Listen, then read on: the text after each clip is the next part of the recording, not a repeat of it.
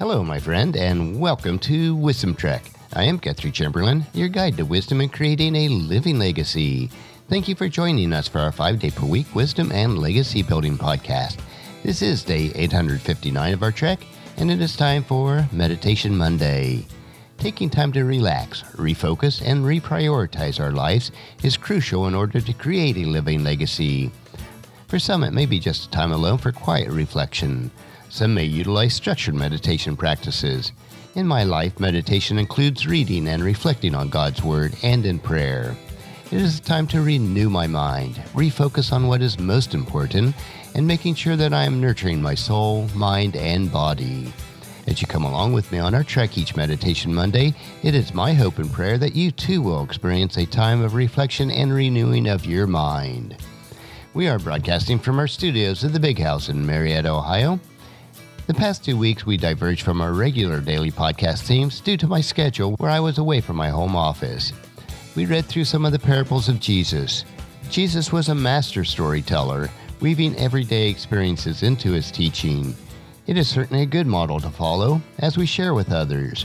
It is my mission to emulate this style of storytelling as we share each day on our podcast. Today, we want to explore a mission that is much more important, as the title of our meditation today is God's Mission, Your Adoption. When we come to Christ, God not only forgives us, He also adopts us. Through a dramatic series of events, we go from condemned orphans with no hope to adopted children with no fear. Here's how it happens. You come before the judgment seat of God full of rebellion and mistakes. Because of His justice, He cannot dismiss your sin, but because of His love, He cannot dismiss you. So in an act that stunned the heavens, He punished Himself on the cross for your sins. God's justice and love are equally honored, and you, God's creation, are forgiven. But the story doesn't end there with God's forgiveness, as we read in Romans chapter 8, verses 15 and 16. So you have not received the spirit that makes you fearful slaves. Instead, you received God's Spirit when He adopted you as His own children. Now we call Him Abba Father. For His Spirit joins with our spirits to affirm that we are God's children. Then he emphasized it again in Galatians chapter 4, verses 4 and 5. But when the right time came, God sent His Son, born of a woman, subject to the law.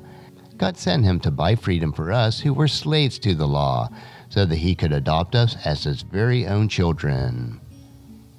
It would be enough if God just cleansed your name, but He does more. He gives you His name. It would be enough if God just set you free, but He does more. He takes you home to the great house of God. Adoptive parents understand this more than anyone. And I certainly don't mean to offend any biological parents. I am one myself of 5 children. We biological parents know well the earnest longing to have a child, but in many cases our cribs are filled easily. We decided to have a child, and a child came. In fact, sometimes a child came with no decision. I have heard of many unplanned pregnancies, but I've never heard of an unplanned adoption. That is why adoptive parents understand God's passion to adopt us. They know what it means to feel an empty space inside. They know what it means to hurt. They know what it means to hunt, to set out on a mission, to take responsibility for a child with a spotted past and a dubious future. If anyone understands God's ardor for His children, it is someone who has rescued an orphan from despair. For that is what God has done for us. God has adopted you. God sought you, found you, signed the papers, and is taking you to His home, as Jesus encouraged us in John chapter 14, verses 1 through 3. Don't let your hearts be troubled. Trust in God, and also trust in me. There is more than enough room in my Father's house. If it were not so, would I have told you that I am going to prepare a place for you? When everything is ready, I will come and get you, and you will always be with me where I am. Well, that concludes our meditation for today. Next week, we will continue our trek on Meditation Monday as we take time to reflect on what is most important in creating our living legacy. On tomorrow's trek, we will explore another wisdom quote. This 3-minute wisdom supplement will assist you in becoming healthy, wealthy, and wise each day.